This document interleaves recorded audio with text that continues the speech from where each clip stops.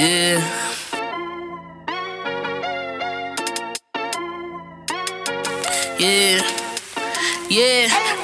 What you know about Benchmark? They're speaking the facts that you wanna hear. They rep a jersey, the vision is clear. Diamonds glisten like a chandelier. You know what I'm here for, like Marshawn Lynch. At clutch time, we do not flinch. Real brothers, we do not switch. Hit home runs with the right pitch. Who run the city? What to do when they hating on you? I feel like Kobe 2010. I taking an L, all I need is a win. Business is business, you know how they go. You playing the seats, now it's time to grow. Tune in now, gotta be in the know. Showtime, bitch, my about to blow. We know.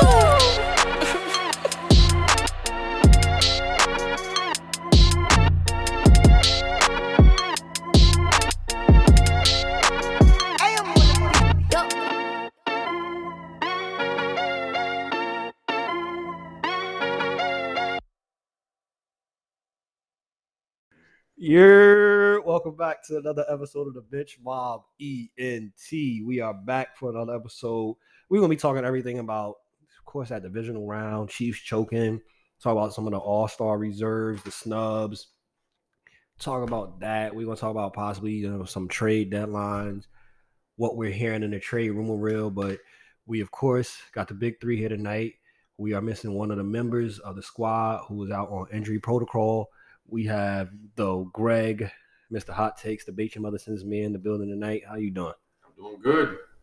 I'm doing well. It's really good to have you here because you're available home or away. So it's really good to have you in the studio tonight. And we got Miles Davenport. How you doing tonight? I'm doing good. You had to throw that in. So, divisional round, man. What was y'all take from this? We got the Bengals in the Super Bowl. We go deeper into having the Super Bowl conversation probably next week and breaking down the matchups and whatnot. But just on a divisional round, we got the Bengals in the Super Bowl now. The Bengals are in. They're playing against the Rams. The Rams are playing in their home arena, which really isn't a home arena for them. What was y'all takeaways from watching these divisional round games, man? I mean, the Bengals, what can you say? They're a Cinderella team right now. Nobody pictured them being here right now. Neither did Chris. 10 months ago, I couldn't have predicted this. So, I mean, shout out to Joe Burrow. He turned this thing around pretty quickly. Joey B. And this makes you think, like, rebuilds shouldn't take, like, 7-8 years now. They did this in 2 years. So, this is going to change that viewpoint on how quick teams turn it around. You get the quarterback right. You get the quarterback right, and you have a chance. That's the way it works, right? Your quarterback is a franchise guy, and you nail your analysis, and you get a superstar at that position, and everything else kind of falls into place. They still don't have a great O-line. Obviously, their O-line kind of sucks, and he goes out there and makes something out of nothing. That's really what he is. He's calm. He's cool. He's poised under pressure, and he makes plays that a lot of guys in the league wouldn't make. It wasn't like he played incredible against the Chiefs. He just played with control and poise. He was never rattled. It looked like Mahomes got rattled in that game, and but Joe Burrow walked in there cool. Like I expect to win this game, and if you're going to give it to me, cool. I'm just not going to turn the ball over anymore. I'm gonna make plays for my team when they need it. Those two scramble first downs he had, the one where he escapes Chris Jones twice in the same play, and scrambles for the quick 10 yards there. That's huge. And the other scramble he had, just running up the gut, up the middle of the O-lineman and sliding for that first down. Those were the two plays of the game for me, right? He made big throws all day. He had some really nice throws throughout the game. But, again, he didn't wow anybody. He didn't have to. He can. But he's cool. And honestly, the comparison I'd make for this run, I'll be honest, it is Eli Manning. Playoff Eli Manning. Y'all can say whatever y'all want. Playoff Eli Manning, he gave zero you-know-whats. He went out there. He was calm, cool, poised. There was never a situation where he was rattled. He'd go out there. He'd scan a defense. He's looking. Oh, pass rusher, cool. All right, let me duck. Let me get out the way. Like, it's the same thing. They play with this coolness to them, and there's no rattle. There's no fear. They're flatlining. They're flatliners. There's no fear. They don't go on an emotional roller coaster, those guys. And that matters in tough moments. Pat Mahomes got tight. I don't care. Pat Mahomes got tight in that game. Yeah, it looked like Jared Goff came in, was in a Chiefs uniform. Oh, my God.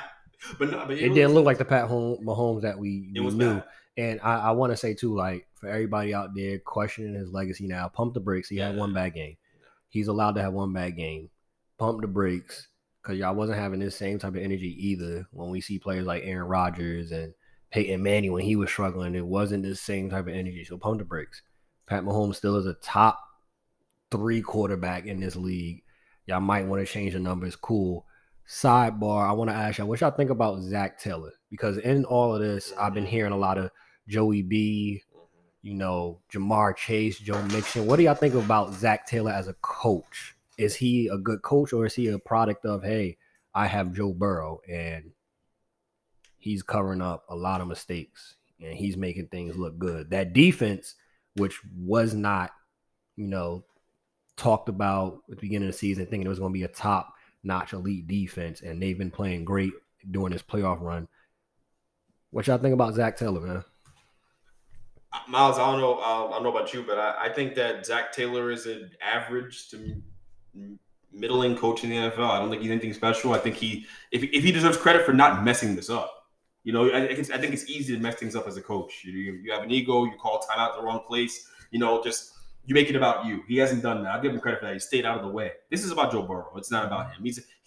I think there are a lot of coaches in this league that would win and be in this situation if they had Joe Burrow. Joe Burrow is that great of a talent, and he's taken over that team since the day he's gotten there. He's their unquestioned leader. It's not Zach Taylor. So yeah, he's all right. Like, he's nothing special. Zach Taylor's all right. I feel like it's just going to add fuel to the fire of hiring coaches that coached with McVay. He was one of his assistants, a couple years ago. Now he's in the Super Bowl.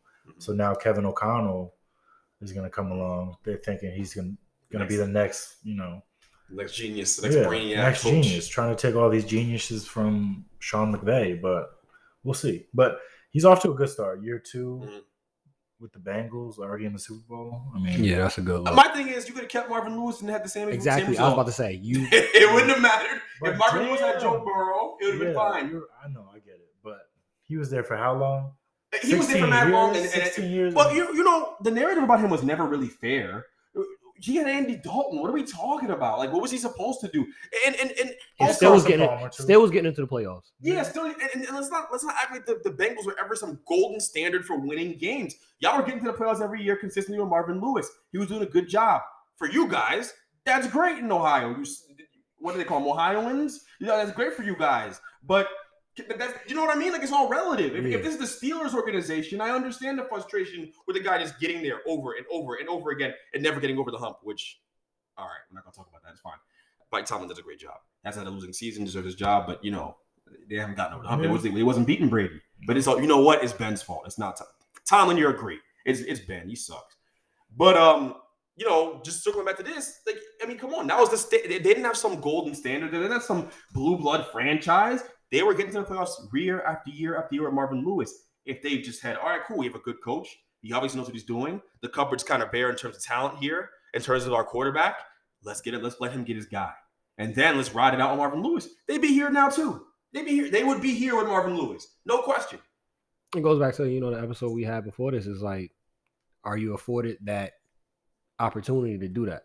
It's rare what we see with Mike Tomlin in Pittsburgh. That's rare. That's rare. And as you alluded to, it's not like, all right, he's had winning seasons every year in his career, right? But it's not like they've always matched up to expectations of each season. You feel me? So, but the Steelers organization is not, that's not happening around the league. One or two years where you don't do up to what we expect or what we want, you out of here. As a white coach, it's all right. Sean will be good. Sean just needs a little bit of time. We got to move some stuff around. We're going to blame the quarterback. We're going to fire his OC. We're going to fire the defensive coordinator. We'll figure this out in the offseason. We'll move some cap space around and get him something else. We'll get a new chef inside the building, and maybe the chef will help, get the players to not be as injured with a diet. It's completely different. On the flip side, we talk about the Chiefs, right? When this happened, we was in the chat texting like, yo, Pat Mahomes choked. Andy Reid choked. What was y'all takes on these Chiefs? Like, you up 21 21-6 going into halftime? Yeah, I think it's 21-6. Was it 21-7? 21-7 was it a touchdown or? Oh, it's 2 field goals. 21-10. It was 11 points. Okay, it was 11 okay. points. 21-10 Yeah. going into halftime. And we were texting in the chat like, yo, that was a huge stop for the Bengals to get. But we was like, hey, Kansas City gets the ball back. So it's not going to really matter. They're going to score again. And then Bengals get another stop. What's your views on this, man, with Kansas City, that whole meltdown?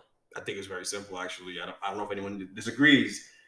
They were in the first half, they were running the ball with ease. No one was stopping that guy McKinnon. He was getting whatever he wanted on the ground. And that really was what was setting the foundation for their offense and getting them points. They were just playing off of the run because they could not stop the run. The Bengals could not stop the run. For whatever reason, Andy Reid decided to stop running the ball. They started playing like they were down 10 when they were up 10 in the second half. It was very weird, very strange, but also not. That's Andy Reid's MO. He gets pass happy at times, and it has cost him. You need to run time off the clock, right? And take your 3 points. Why are you going for it on fourth down there at the end of the first? That's arrogance. That's arrogance. That's Pat Mahomes though. I don't know if y'all remember in the game, they caught on camera that he was telling Andy Reid like, "Nah, I want another shot. Let's go for it." As a coach, you gotta understand time, situation, score, and what the game looks like. It's a game where you're running the ball more effectively than anything else, and that's kind of what's led to you having this lead. Yo, we don't kick this. Yeah, it was a whole momentum swing too. Yeah, it changed. You get Eli Apple. Eli Apple got to stop. They're pumped up. Eli Apple. How many good plays he made all season? Right, you can count him on your hand. I know Eli Apple all too well. So let's not get too froggy about him. But it's crazy. You're running the ball well. You have all the success. You run the ball well. You stop the run. You have a chance to win a football game. They got cute, and that's why. Hey, you got to put some of that on Eric Bieniemy too. We're gonna be fair on this show. Yeah, he's calling plays. Bieniemy, he's calling plays too. And between him and Andy Reid, they dropped the ball on that with the play calling, how they done. But as you said, Andy Reid teams though in general, they've been like that. I don't know what it is with Andy Reid. Get pass happy. And they've been doing this like even going back to when it was Donovan McNabb and he super pass happy. And sometimes because they're such an offensive genius and they got all these trick plays and whatnot, like you said, they get too cute. You overthink yourself sometimes. Doing a little bit too much. Yeah, you outthink yourself sometimes. I hope the guy the Giants just brought in today from the Chiefs don't do that to me every now and then. But you know what? If Dan Jones looks good, I can live with it. You dress him up real nice, make Daniel Jones look good, have him go out there. So you mentioned Danny Doms. Y'all said this before the game, and I was in belief of, hey, they got a proven system. You're gonna bring him back. You're gonna keep Jimmy G. You mentioned bridge quarterback. You can keep him as a bridge quarterback. Man, that's the transition we're using here for Daniel Jones. The transition for Jimmy G. Oh, okay. Jimmy G, you guys said, hey, he probably not going to be back in San Fran. I'm like, nah, he should be back. This, that, and the third. But after how that game went, you might see him now as a bridge quarterback. You might see him as just as a backup where, hey, go compete with Daniel Jones for the starting position. Because I think in San Fran now, after how that game went, talking about somebody when it comes to pressure situations and these big moments, he leads. It was a stat. And y'all can take the floor. I pass the ball. Y'all take the floor. In pressure situations, in the playoffs, I believe it said, in the playoffs, pressure situations with the game being between 10 points and less, led the league in interceptions with 8. Exact opposite of Joe Burrow. Yeah. Exact opposite of the guy who stays cool, calm, and collected. I think he is a bridge guy now, but he's also a guy who can be a spot. Bridge guy. I think bridge guys are come in different shapes and sizes. I think you got bridge guys who can only be there for a year, like Ryan Fitzpatrick. You can't run it back for 2 years with him because you don't know what you're going to get year to year. 1 year you could play great. Next it could be Fitzmagic. Next year it's Fitztragic. So you just gotta know and play. You're playing Russian roulette with him. But with a guy like Garoppolo, you could have him there for about 2 years. You know what Garoppolo could be at his best? Kirk Cousins. Kirk Cousins is a bridge guy. They dressed him up, making it look real nice down in Minnesota. He is a bridge guy. He's not a guy. I don't think you can win a championship with him. I think Tannehill's a really fancy bridge guy too. Yeah, really fancy. He's like a really fancy bridge. He's the Golden Gate Bridge. That's what he is. Like that's all. But he's not. But he's not a guy you can have there and expect to win championships and win critical big games because you need a guy who can make a big throw in a big moment. It's not easy to do. Special guys do that. Hey, Miles, you think that Tennessee should, look into maybe moving Tannehill or getting somebody else in there? I mean, I heard today that Rodgers bought a home in Tennessee, so that is something that's on the table too. Going to Tennessee for Rodgers is very on brand, by the way, for him. I mean, they were number one in the AFC this past year, and I mean, if they had Tannehill, able to make a play, that game might have been a little different against the Bengals. Hey, but y'all losing on some great years with Derrick Henry. Yeah, crazy. So you got to take advantage of him while he's still got his knees right now. Because I mean, 400 carries a season he's going to be in a wheelchair by 40 if they keep running him ragged like this. So I think you take advantage of this team as is. I mean, this is a championship team. They just need a quarterback. Mm-hmm. I feel like 2 or 3 plays away. Yeah. For the last couple of years, playoff time comes 2 or 3 plays away. It's a different story for Tennessee.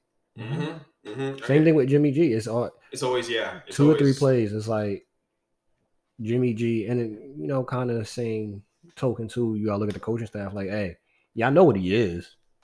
Y'all need to make sure y'all have a lead, because if y'all don't have a big enough lead when it comes to that fourth quarter, Jimmy G is Dr. Jekyll and Hyde. You don't know who you're gonna get. You don't know who you're gonna get. So, coaching staff too. Hey, y'all gotta put him. Greg has said for the last month, put these quarterbacks in positions where it's not as much pressure on them. Take the ball out their hands.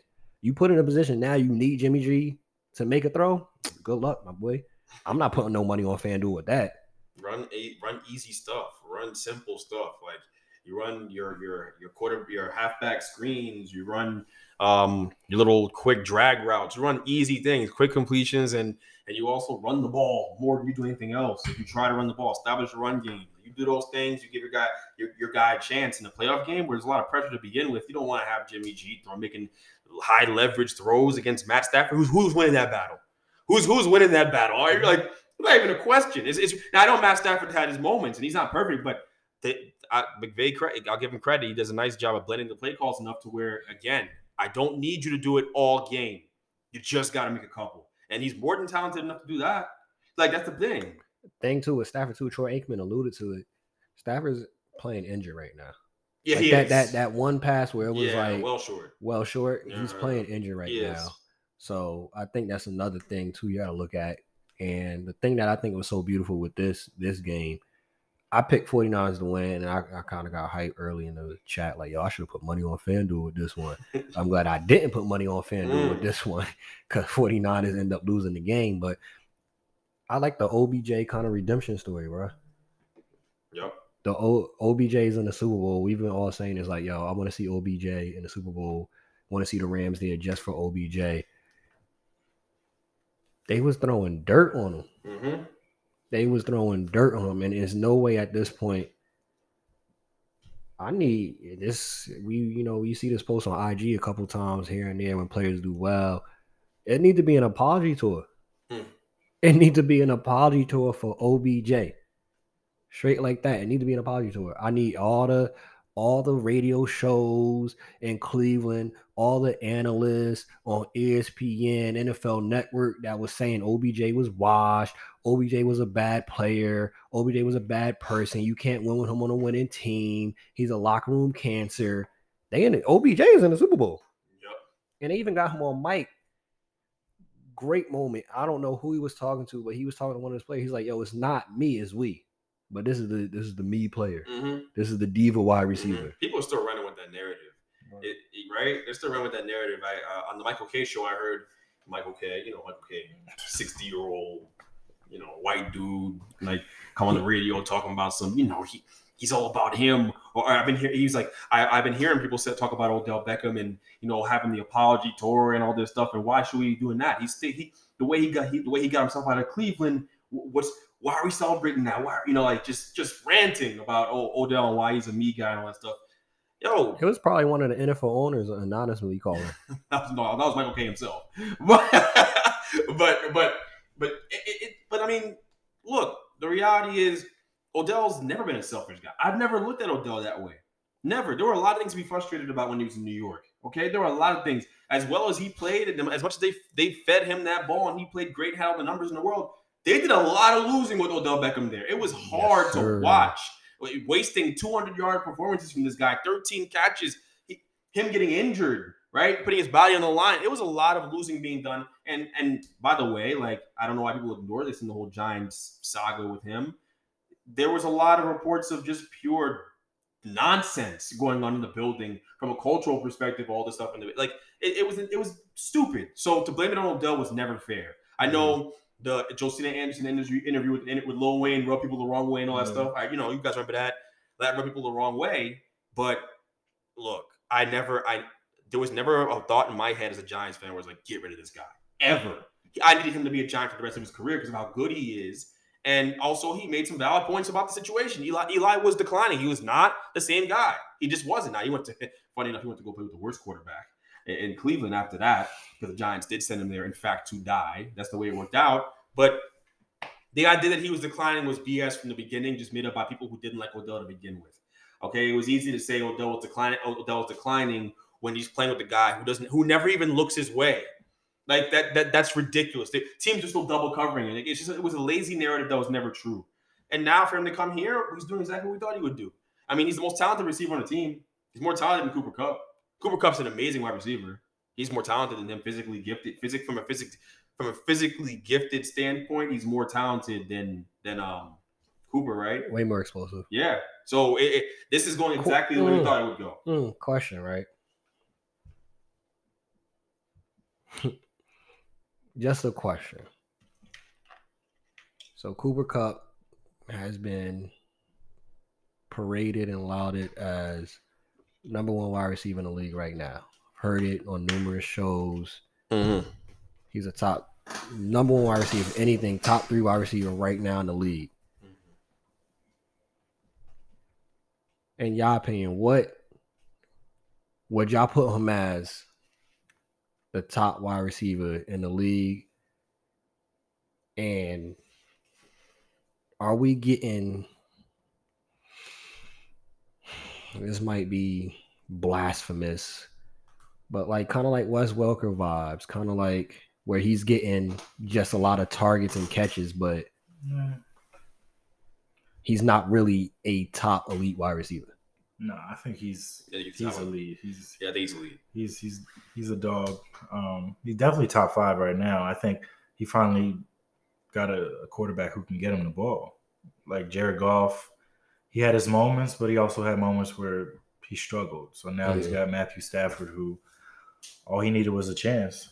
He's got one with Cooper Kupp. He had Robert Woods before he got hurt, and then got blessed with OBJ. So I think it's a talented wide receiver group, and I mean, Greg might say they got 2 top 5 receivers in that. I think they do. Okay. I think they have 2 top 5 wide receivers, but Cooper Kupp's legitimately really good. He's always open. Mm-hmm. Yeah, he's always open. You can say Wes Welker, Julian Edelman, that was all cute. Guys running over the slot, all that stuff. I get it, but it's different. Like Cooper, wherever he lines up, he wins. He wins against anybody. He's a great route runner. So he deserves all the praise he's been getting. He deserves all the praise. Is he the best receiver in football? No, I mean, this year, yes. But overall, I don't need a couple more years to get that. He'd have to do this over and over again. Yeah. I don't even know. Like physical gifts isn't everything, but Jamar Chase seems to be the perfect combination of everything. He seems to be the perfect combination of everything. All right, so. There are guys out there that are really gifted. Stephon Diggs. I mean, Stephon Diggs is this kind of receiver too. And he had a crazy year the year before last with Josh Allen. So it's a tough conversation. Cooper deserves that praise. I have no problem with someone saying he's the best receiver in football right now. But I don't personally think he's the best receiver in football. I do not. I think like Miles said, we got to see more of this. Give me 3-4 years of this. How many touchdowns did he have this year? Like 20? 15, 16. He didn't get to 20? Well, I think through the playoffs. Oh, okay. He got 20. But 15 is outrageous, by the way. So that is outrageous. He's really, really, really good. On that team, too. Yeah, he's really good. His numbers every week were just insane. Every week, yeah. it was easy for Stafford to target him. And in the playoffs, in high leverage moments, he's targeting him. He's not targeting anybody else. Yeah, and like you said, he's open all the He's always time. open. Yeah, like it's just you can't take anything from him. You can't. He deserves the credit he gets. So when you But look too at soon to label him Number one. Yeah. I'm not sure Jamar not number one. No way he going. So looking at what he had this year, 145 catches, 1,947 yards, and 16 TDs. Almost 2K. Yeah, man. I ain't gonna say. I ain't got nothing bad to say about him. That's crazy. So looking at his career though, first year 869, 566, 2019 1161, last year 974 yards, and then this year 1947. So I think you can see the talent starting off in like 2019. The numbers start jumping up, 94 catches, 10 TDs. Put it in, give me another 2-3 years of this. Then we can have that discussion. We talking about the best wide receiver. And I think obviously too, you'd have to see somebody decline. Yeah. For him to be the best wide receiver, we still got DeAndre Hopkins out there. We got Jamar Chase on the rise. We got Justin Jefferson, Gideon all over the place. Like it's too many other names to be talking about the best wide receiver this season. Give it to him. I give it to him. But overall, to be continued. Yeah, to be I continued. think he's here to stay though. Yeah. I think his rookie year, one of those years he got hurt. Didn't finish the season. He missed out on 1,000 yards, and then last year, catching from Jared Goff, everybody had a down year. So Jared Goff's throwing them bounce passes. Yeah, it was tough. Jared Goff thought he was magic. Speaking of magic, we could perfectly transition to basketball. You want to talk before we even talk about the All-Star snubs, reserves, and all that. Mid-season awards. Who y'all got at MVP so far at this mid-season point? I want to say Embiid, but they're gonna give it to Jokic if things are moving the way they are right now. Yeah. I'm going with John Morant as my MVP. The Grizzlies don't belong here. They're not supposed to be here. We didn't see this coming, and they're for real, and they're here to stay. And the biggest reason why they're here and for real is because of John Morant. John Morant has been the best guard in basketball by a substantial margin. Mm-hmm. He leads the NBA in points in the paint at 6 feet tall, and he's like $180. That's craziness. That's ridiculous. He's improved his 3-point shot, his free throws. He shows up in big moments, and he's the leader of that team by a mile. He's the MVP in my opinion. I'm going with him, and I know I'm biased towards guards. I understand that, yes, but Embiid has a case, and Embiid won. It would make sense. Embiid's a great pick. Yeah. Jokic has a case. Jokic won. It would annoy me a little bit, but it would make sense. Fine. But I just think that with what the Grizzlies have done so far this season, and the fact that they're not slowing down, I don't think they're gonna slow down. I'm going with Morant. I'll probably go with Embiid too, just because also in the narrative, he's doing this without having one of the major pieces on his team. Oh, that guy. And then being stuck with Tobias Harris, who Tobias. It's not like he's my he lord, moves the pencil. Oh my lord! Tobias. Shout out to his agent. Shout out to him because they got that bag. And we were on the show like, bro, that's not your third option. That's not the big three right there. It was never a big three. That's what I'm saying. But he was not. Option. That's what I'm saying. He's not your third option. He definitely was the number 2 option. The best team they had when it was Philly, when it was Jimmy Butler there. Facts.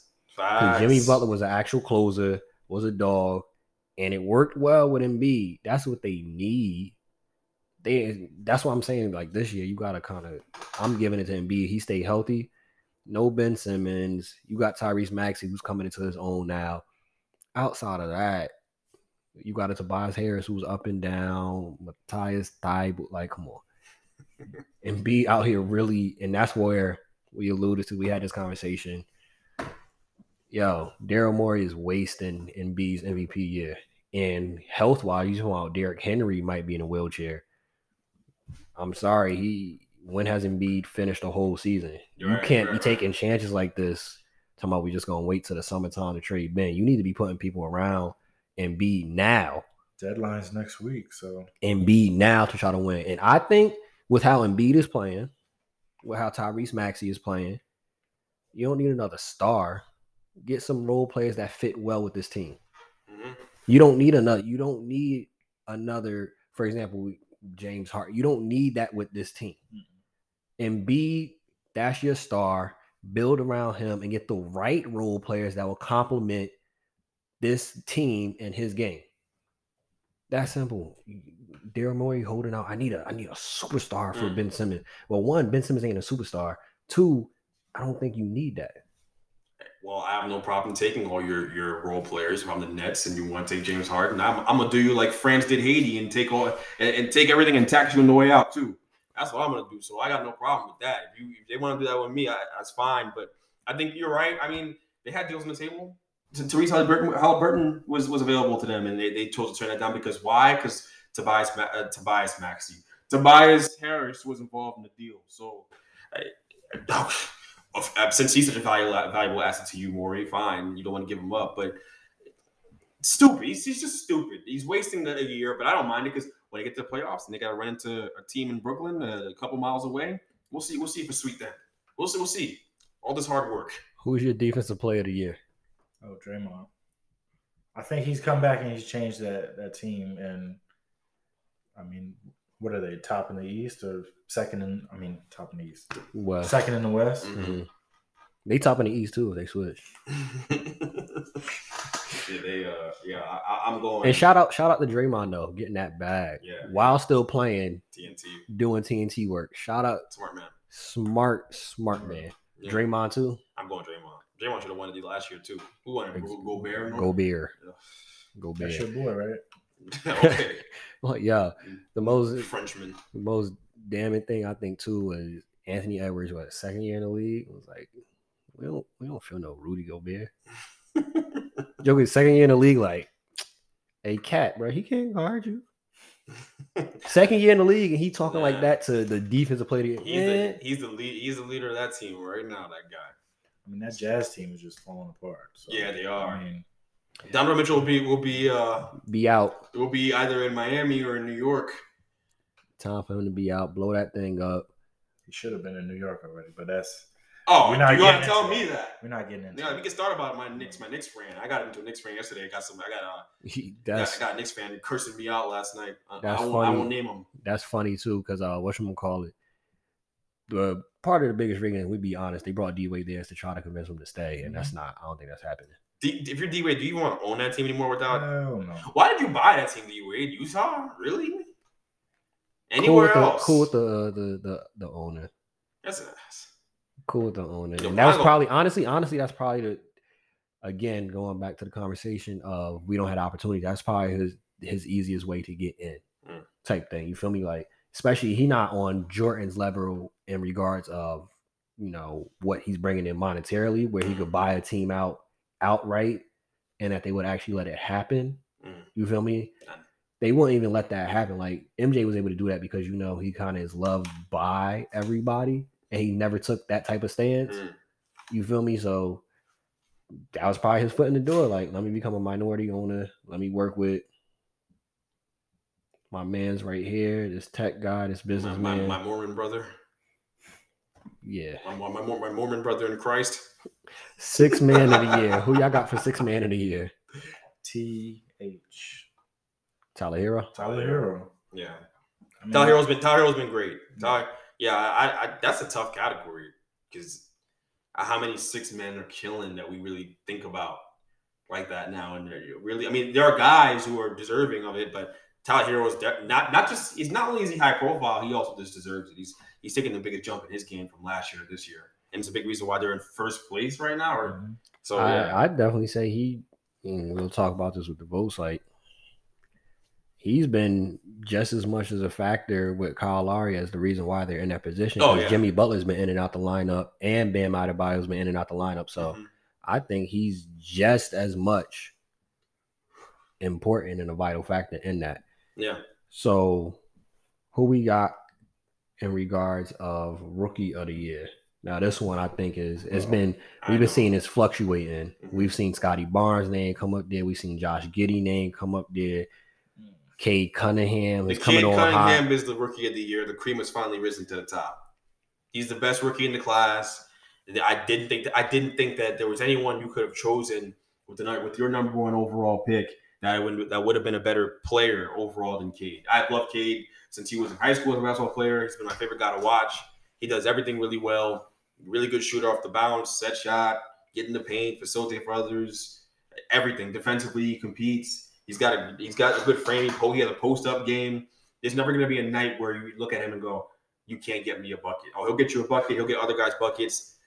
And he's a great passer. He's unselfish. He passes with anticipation. He's everything I love. Everything I love. And the prospect, that was Cade Cunningham. He was my grade A prospect. I know you was at the beginning of the season, middle of the season. You was on the Josh Giddey campaign. Are you that's still? Tailed off. I mean, he hasn't been able to do too much in OKC. And I mean, with Cade coming back from injury and getting acclimated, he looks like he's comfortable now. So I mean, he didn't play that well tonight, but he looks pretty comfortable out there. So all in all, and it's funny. It's funny because Jalen Green was banging the table about how he should have been the number one pick, and every time he plays him, it's going to be war. But he hasn't looked good this year. He hasn't looked good this year, and he looks like one of those players who's just a volume scorer. He could end up being like a Jordan Clarkson.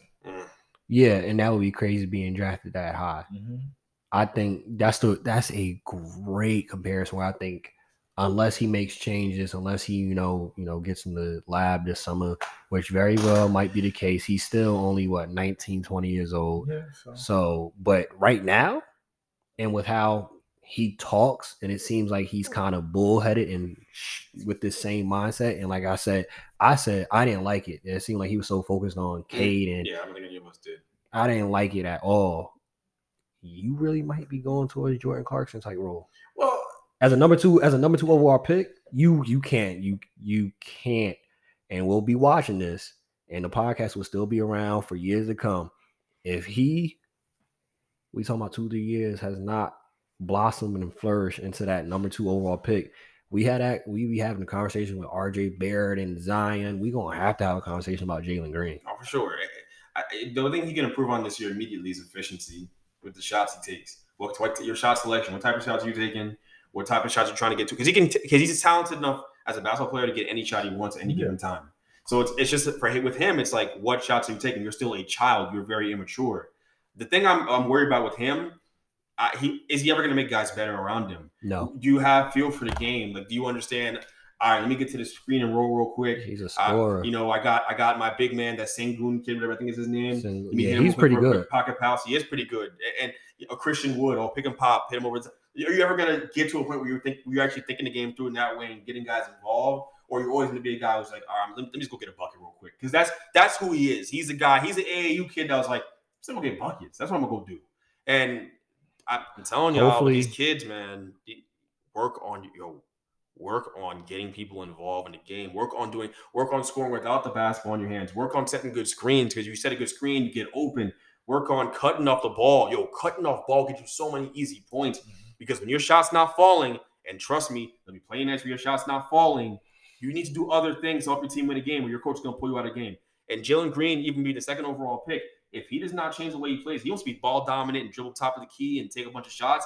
I'm telling you, like that doesn't work. Like, that doesn't work. And how that team is built too. Else. Yeah. You have 2 ball dominant guys there already, with KPJ being there too. And they both do kind of the same thing. That's a crazy thing about it.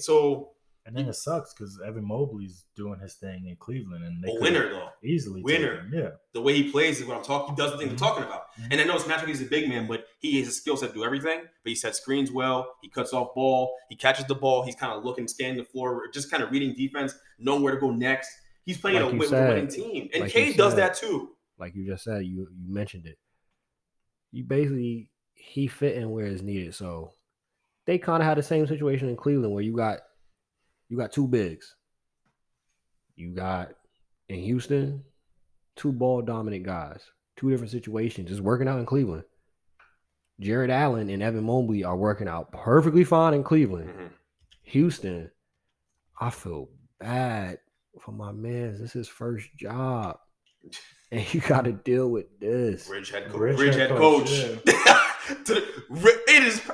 This is Dave Chappelle level. Come back around and make it a boomerang effect. Bridge head coach. That dude in the NBA too. That man is dead, a dead man walking. I'm sorry. He's a dead man walking out there in Houston. Why am I suddenly blanking on my man's name? Oh, he's the dead man walking. I already forgot his name. Damn. You gotta get fired. Nah. We gotta remember his name. What's his name? Steven Silas. Yep. Silas? Silas. Kevin Silas? Steven Silas? Steven Silas. He looked more like Kevin. But Renaming this man. he's a dead man walking, man. I'm sorry. Who's the coach of this year? Speaking of coaches, who the coach of this year? I got Monty Williams. Monty Williams is a great coach. Great coach. To be back. I know I wasn't expecting Phoenix to be number one coming into this season. To be back, losing the finals, and y'all number one team again, doing it all over essentially. Same thing. What are they? Number one in the league? Miami. It's always is a case in it. But I mean, he's done it with like a bunch of injuries. Yeah. My top 3 candidates: Spo, Monty Williams, and dude over, and I do not know this guy's name. I'm not gonna act like I do. Ball-headed dude over in Memphis. Oh yeah, I saw him last. He looked like a generic 2K player. I don't know what his name is, but whatever his name is, he's done a great job over there. So I think we gotta give some love too. He's not gonna get it, obviously. He's not gonna get it, obviously, but we gotta give love to whatchamacallit. We have to give love to JB Bickerstaff. Oh my God, yes. In Cleveland? Yeah. That's not a great head coach. He used to be. But yeah, he's done a phenomenal job. Yeah, I think so. 4 guys. Taylor Jenkins. I think that's him. Yeah. That's him. Taylor Jenkins. Yeah, you see, he got a name too that's just mad generic, like a generic 2K player type. he the guy in the 2K part that you just see, you think he's like a spam player or something. But yeah, I think just 4 guys. Any one of those 4 guys win, I'm happy. And JB Bickerstaff, that's who I'm rooting for. I'm rooting for him. That, yeah. You guys just reminded me of him. He's clearly deserving of it. And finally they did the right thing of signing him. So yeah. He's going to be around. They'd be idiots not to. Going to be around for a little bit. All-Star reserves was mentioned before we started the show. You know, we're going to talk about it. We got in the East, the reserves were Jimmy Butler, Darius Garland, James Harden, Zach LaVine, Chris Middleton, Jason Tatum, Fred VanVleet. In the East, do we have any problem with this list? Were there any snubs you think in the East? I'd love to have seen LaMelo Ball make it. I'd love to have seen him make it. I think he has a case. He's led that team to where they are now. And Miles Bridges has been great, but super exciting too. Super exciting, and the excitement comes from LaMelo Ball. He's the reason why that team has been re-energized. That franchise has been re-energized, and they have an actual bright future now. So I'd love to have seen him get in, but I think about the list and who he would get in over, and it's hard. I don't think you take out Fred. No way. And then DG. DG's locked. DG's locked to me. Yeah. DG. I was campaigning for DG. I was out here hosting events, going from hotel to hotel. It was crazy. We were hosting the DG campaign. So I wouldn't take Fred out either, because when we first talked about this, they were, I think, 9th or 10th. They're 7th right now. Fred is that dude. 4-game winning streak. They're above Charlotte. Frederico? Yeah, he's that dude. So Fred got to be in there. I think I'm so happy for him, man. I think you got to take if we're getting so happy for him. If we're getting a Celtic in there, right? Yeah, man. Get Jaylen Brown. I'm gonna give Jaylen Brown, or you taking him out.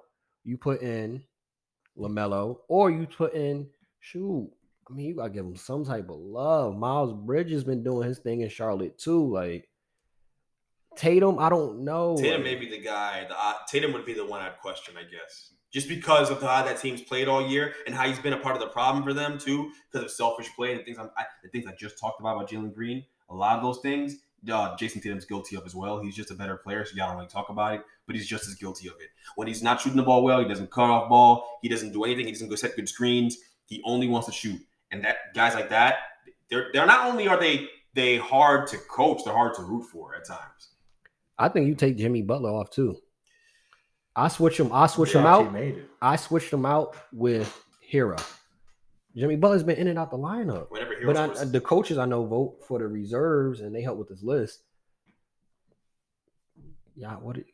how y'all as the coaches is like, we gonna put Jimmy Butler in. He's been in and out the lineup. Mhm. You gotta put Tyler Hero in that. To me, I give if y'all want to give the Heat their player because they've been balling out, they've been doing their thing. Yeah, Tyler Hero's Hero, more deserving. Tyler Hero is more deserving. Whenever he comes in and scores over 20 points, they have a really, really good record. You could take Harden out. I was thinking that but I'm upset at Harden right now. I don't want to be biased. I'm very upset with him after last night. I think he quit on the Nets last night. I don't think he did. He did. Take James Harden out. You keep Jimmy Butler and take James Harden out. Put Tyler Hero in the mix. I mean, because if you look at it, he was off for that good first part of the season. Harden came out of shape, and he's having his worst shooting season, which I've been saying on this show, and I've been telling people. Everyone was talking about him being out of shape, and that was the thing. I was like, guys, he's always been fat. I don't think that's the problem. He's been fat for a while now. I think always been a little husky. Yeah, he's been on that Raising Cane's diet for a while. Raising Cane's is so good. He's been on that Raising Cane diet for a while. I just think that it's the shooting. He's always been a really good shooter off the dribble, especially with that step back, been lethal. This year, he takes a step back. That ball is we don't know where it's going to land. We don't know what corner the backboard is going to hit. He has not shot the ball well. It's his worst points last night. He had 4 points. 4 points. That's more crazy. Turnovers than points, like 6 turnovers. It was horrible. He was so bad defensively. I sent you out some clips, or I thought I did. Yeah, you did. Yeah, it was. He just doesn't give a damn. It feels like he doesn't want to be there anymore. He doesn't want to. It feels like it's just he's mailing it in. Yeah, he's just mailing it in, and it's cool. Hey, Benjamin, hope you're working out because I'm going to make that deal right now. You and Tyrese, give me your first 2. And we'll make it happen. I'm gonna raid Daryl Morey though. Sean Marks should just call me. I'll make the trade for him. Rightfully so.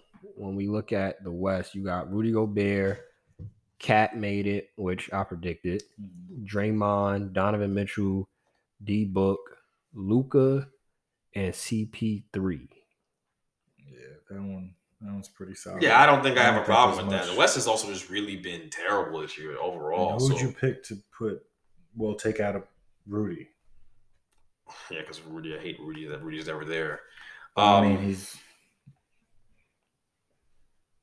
Andrew Wiggins is starting this game, which is still really upsetting. My head hurts. And from the center position, who would you switch him with?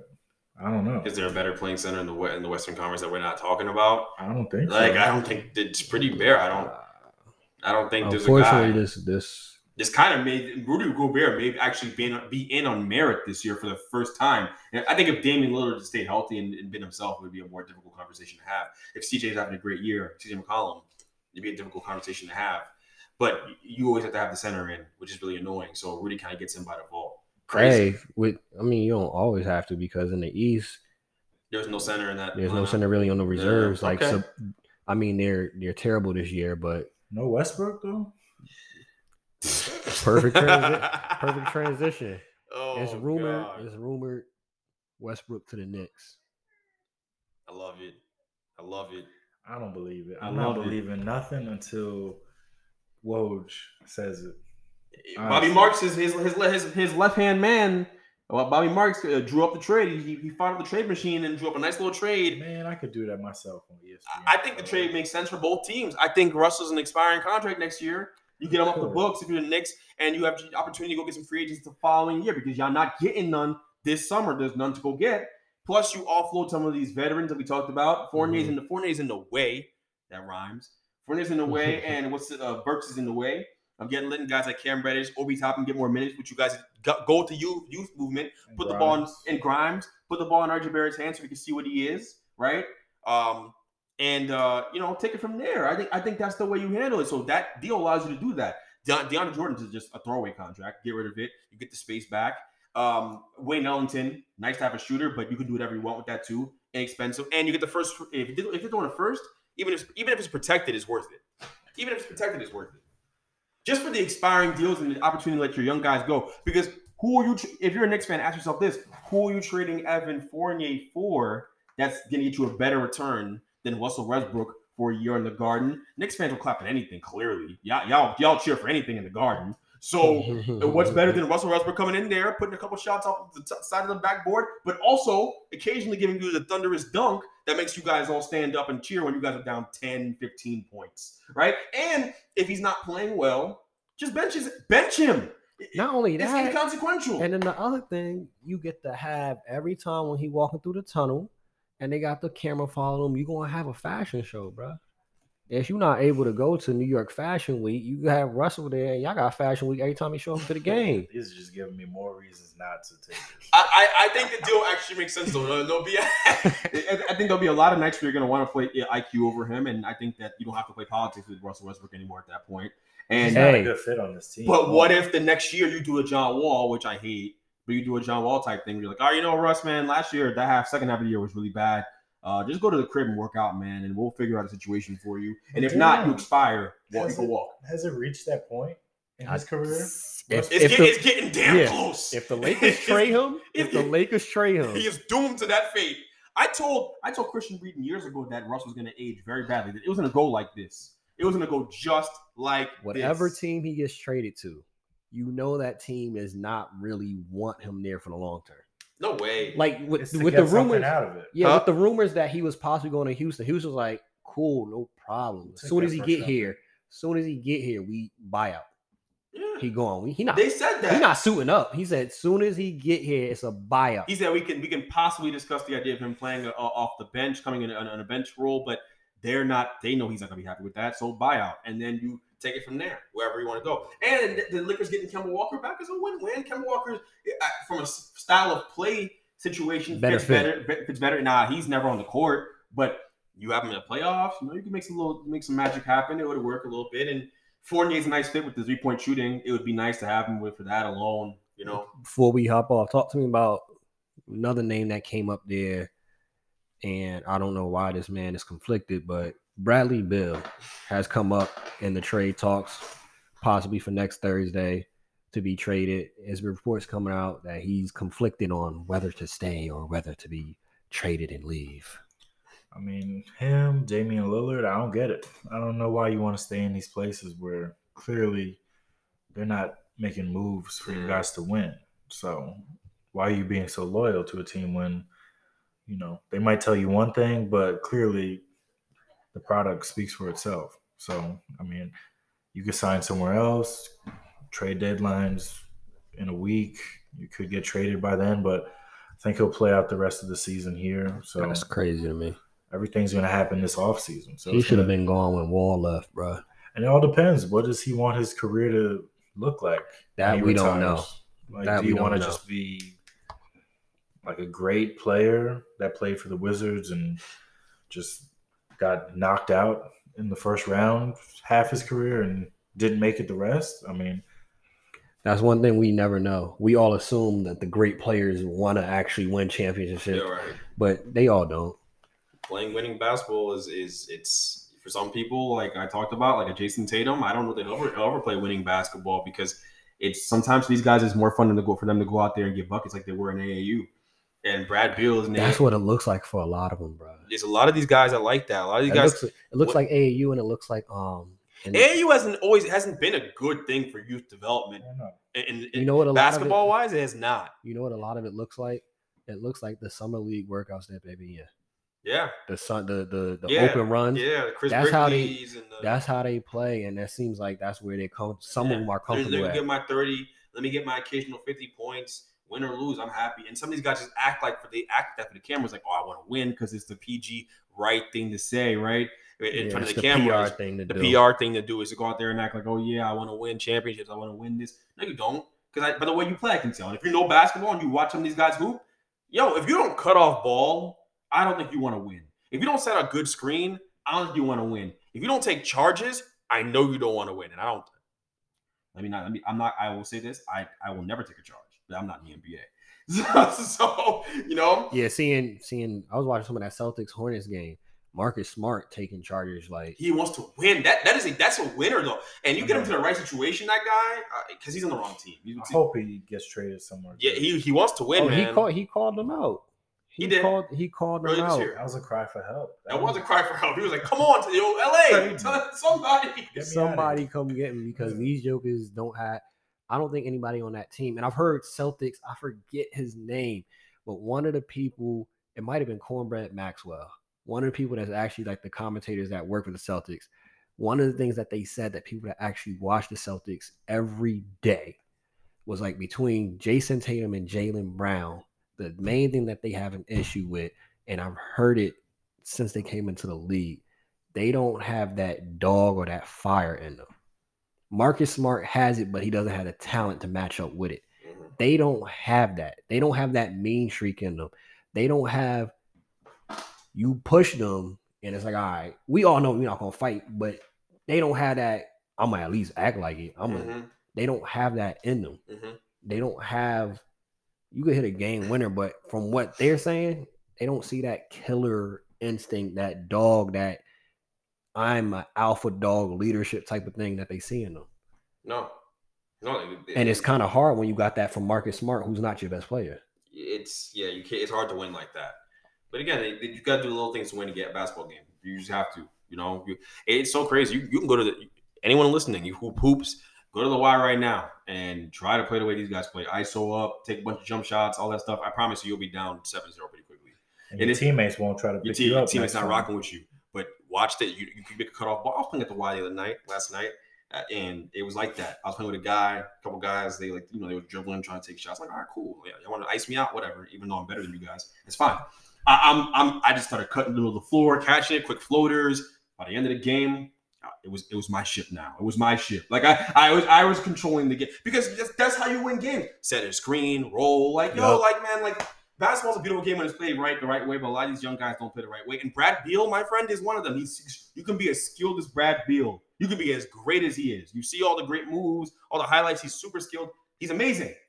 If you don't play the ball the right way, and you have no interest in doing that, and no interest in sacrificing, because you have to sacrifice to win. The two things aren't mutually exclusive. You have to sacrifice to win. You're not willing to do that, you're not going to win anything. I think Dinwiddie's I know is a winner. I know when people talk about Dinwiddie all they want, I know Dinwiddie's a winner. I've seen him sacrifice to win games in the NBA. I've seen it with my own eyes. So I take his side in the whole Dinwiddie versus Beal debate. And I hope for Dinwiddie's case or sake, he is shipped out of there and traded somewhere he can go win. Facts. Dinwiddie, I think it was a situation where, hey, he probably just called it out. He called it out. Brad, you're not playing any defense. We need to play better as a team. We need to do these things to win. And the thing is, I don't get outside of Kuzma, who rode the coattails really of LeBron and Lakers, because he wasn't a huge role when they won that championship. I think in a situation like that, why y'all mad? Y'all a bunch of losers. Believe it or not, Kuzma did a really good job. No, he's done a good job there. He did a really good job. But I think it's what you alluded to. It's two things. You don't have to play on the LeBron, and you're not playing for a championship level aspiration. So, I mean, not saying that he's not playing good, not saying that he's not having a good season, and not saying it's not been an effect of obviously not having to play under Bron and that scrutiny of trying to win a championship every single year. But you are playing for the booty behind Wizards, who are now again trying to be a playing team. Yeah. For Kuzma, you can go establish yourself. It's a good little stop for him to go. Exactly. Now, I want to see what Kuzma, you get out of Washington, get into a winning organization. Yeah, what are you going to do then? Do it then. Where the scrutiny. Yeah. Go to Memphis. To stop. Or the Knicks. You guys can use talent. I said a winning organization. Don't shake your head. But a winning organization. Where they're playing for. Rapid fire. Kuzma or RJ Barrett right now? RJ. Oh, stop it. End the show. You know the vibes. If you stay ready, you don't got to get ready. Bitch, Bob, we out. Peace.